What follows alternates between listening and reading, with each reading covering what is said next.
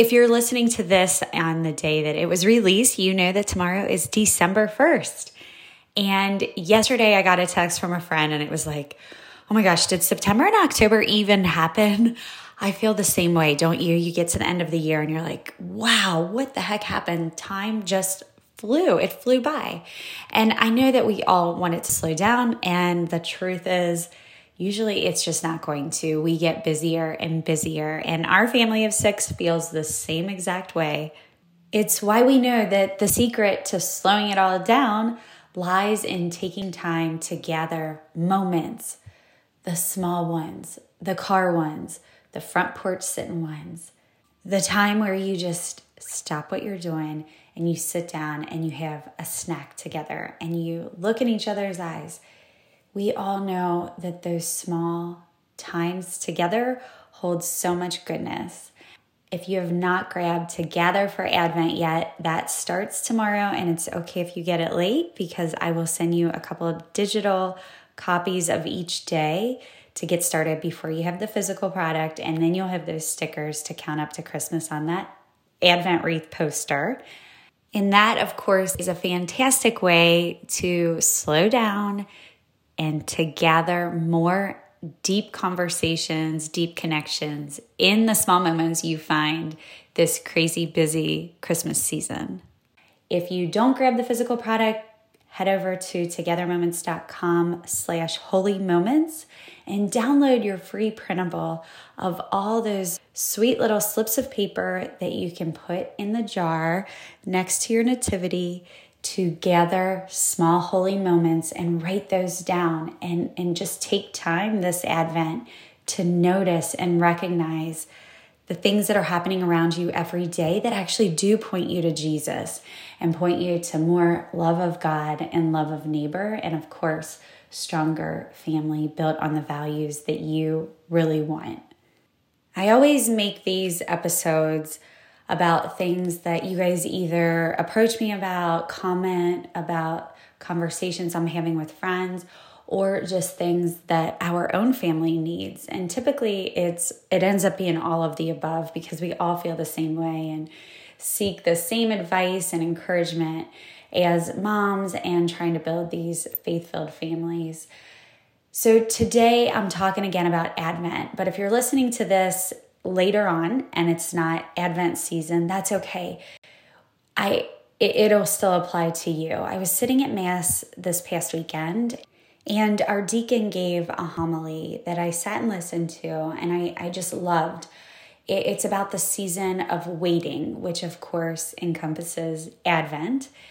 But I sat back and I was like, okay, I want to incorporate this into the podcast this week. It's such a good message of what that time really brings us, what a gift it is to ourselves and our family when we don't always look at that period of waiting as something to bring anxiety or something that we want to wish away because we're waiting on something so good or whatever, that we really take advantage of seeing the goodness and the gift that that season brings to us. And instead of me trying to rewrite what he said or restate it, I grabbed Deacon Henry after Mass and I said, hey, I loved your homily and I want to use it on the podcast. Would you mind recording it for me? So he did. And let me give you a little background on him. He's been at our church for a long time, since Anna was in kindergarten. I met him on his very first day at our church and introduced myself, and we've become good friends ever since. And he actually was the one who I sought out to help me with Together for Advent and Together for Easter. I wanted him to help me edit it. I wanted it to be non-denominational and just be able to reach every family, and he really helped make that come true for me. And so what you see is part of his help when you use Together for Advent and Together for Easter for your family. And I think it turned out beautifully, and I hope that it blesses you all this season and at Easter time, and the fruits just go with you all year. But I know you're going to love this episode, whether it is right now during Advent season or later on sometime in the year that you catch this episode. Whatever it is, it's going to inspire you to look at that time of waiting through a different lens. Come along, friend. Let's grow.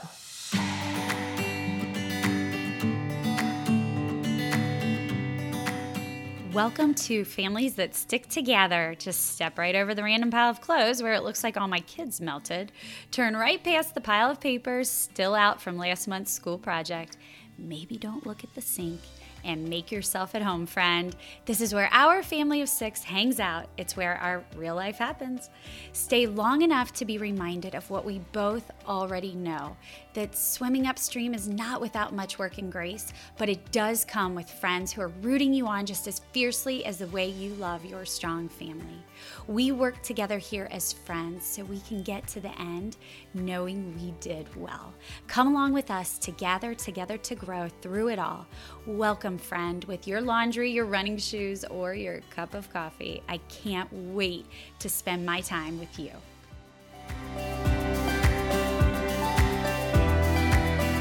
I know you're going to love this episode with my dear friend, spiritual advisor, the person who helped me to edit Together for Advent and to Gather for Easter, and deacon of our church, Deacon Hudson Henry. This is his reflection of Luke chapter 21 and the Advent season.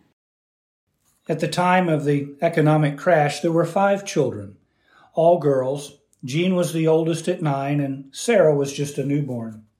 The family lived in a 4-room apartment that had no central heating, and the refrigerator was an icebox on the back porch that had to be padlocked at night so that the other poor wouldn't steal their food while they slept.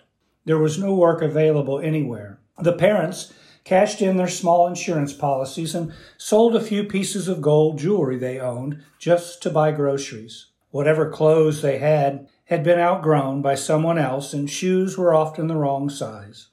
The gas and electric bills weren't paid, and they were forced to use a kerosene lantern to see by night. On the coldest nights of winter, they all slept in the kitchen around the stove, the only source of heat. Out of sheer desperation, they sought public relief. And before welfare could be collected, an agent visited their apartment and opened all the cupboards and drawers to determine if they were destitute. And indeed, they were. Christmas that year was homemade, old dolls and toys refurbished. They waited and waited for the worst to be over. It wasn't the end of the world. It just seemed like it to them. Sometimes life feels like the world is shattering and collapsing, and there are people who long for the end of the world as they know it. Many of us have experienced this kind of world and understand what our final end might be like. When hope is all but exhausted and we look around and see that everything still seems normal, but for us, the world has stopped. When the small shadow appears on the MRI after years of remission. When we're on the verge of losing our home because the bank says time's up. When we wait for the doctor to call on the blood tests. When we wait in anguish for the sound of the car pulling in the driveway. When our 17-year-old daughter is hours late getting home. And so we wait. We know not all waiting is unnerving and fearful. Sometimes we wait in joyful hope and expectation. For a pregnancy to end and labor to begin. For the grandparents to arrive on their annual vacation visit. For Christmas morning after weeks of eagerness and excitement. But wait we must. It seems so unavoidable in this life. And none of us waits very well. Whether it's standing in line at the grocery store or waiting for winter to end and spring to begin. Waiting has a way of taking hold of us and demanding all our attention. It tests our patience and can sometimes feel like solitary confinement. We do anything to avoid it and fill our lives with great amounts of activity so that we don't have to think about it. We hurry through life, and we stress and worry if we're doing enough. And, all the while, we're waiting. Today begins our Advent waiting, a 4-week-long sprint racing breathlessly to the Christmas finish line. even as we do so, the days grow shorter, the darkness grows longer, and nighttime takes over. There is a sense of losing what precious little time we have. And into our stressful and anxiety-filled lives, Jesus issues a stern warning during this season in the most disturbing language, striking fear in our hearts. On earth, nations will be in dismay. People will die of fright in anticipation of what is coming. Be vigilant at all times and pray that you have the strength. Few of us take these words seriously. Oh, maybe those who first heard them, who were enduring terrible suffering and wanted to know when the world was coming to an end. But even they grew weary of waiting and wondered if these things would ever come to pass. The truth is, we all wait for Christ to return. We all believe that God keeps his promises, perhaps just not in our lifetime. So, maybe this is not about earthquakes and pandemics and Category 5 hurricanes, raging wildfires, unrelenting rain and floods, and the world coming to an end as we know it. Maybe this is not about looking up at the heavens for Christ coming in a cloud, but rather redemption and promises kept. Maybe this is not about what Christ will do and when he'll do it, but about what we should be doing right here and right now. And maybe this is not about being alert and keeping our eyes open for what will happen in the future, but about finally seeing what is already right in front of us. Advent is a gift, a precious gift of time to straighten out what is not yet right, to overcome that one struggle, that one area of darkness, to heal what we've broken, to forgive, to be less addicted, to be more chaste, to be more generous, to bring Christ back into our lives as if this Advent were our very last Advent.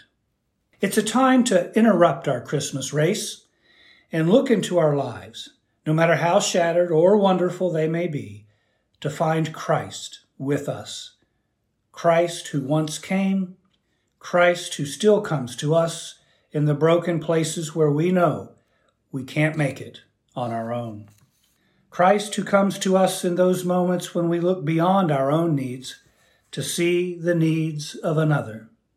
Time passes for us all, no matter how quickly or how slowly that may be happening, and we wait, knowing that the world can end for us at any time, that time when we will come face to face with Christ. We wait for him who keeps his promises, and we dare not be caught by surprise. So the question is this: how will we wait? How will we use the gift of time we've been given to us this Advent?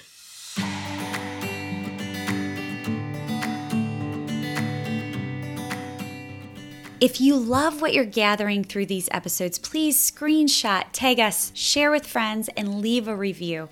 It is the best compliment you can give us. It is so encouraging, and together we can help grow stronger families. Be sure to follow us at Together Moments on Instagram and Facebook. Leave us a DM. Check out all our incredible games and tools and your free family resources at togethermoments.com. As always, take time to gather together to grow and speak the words that matter.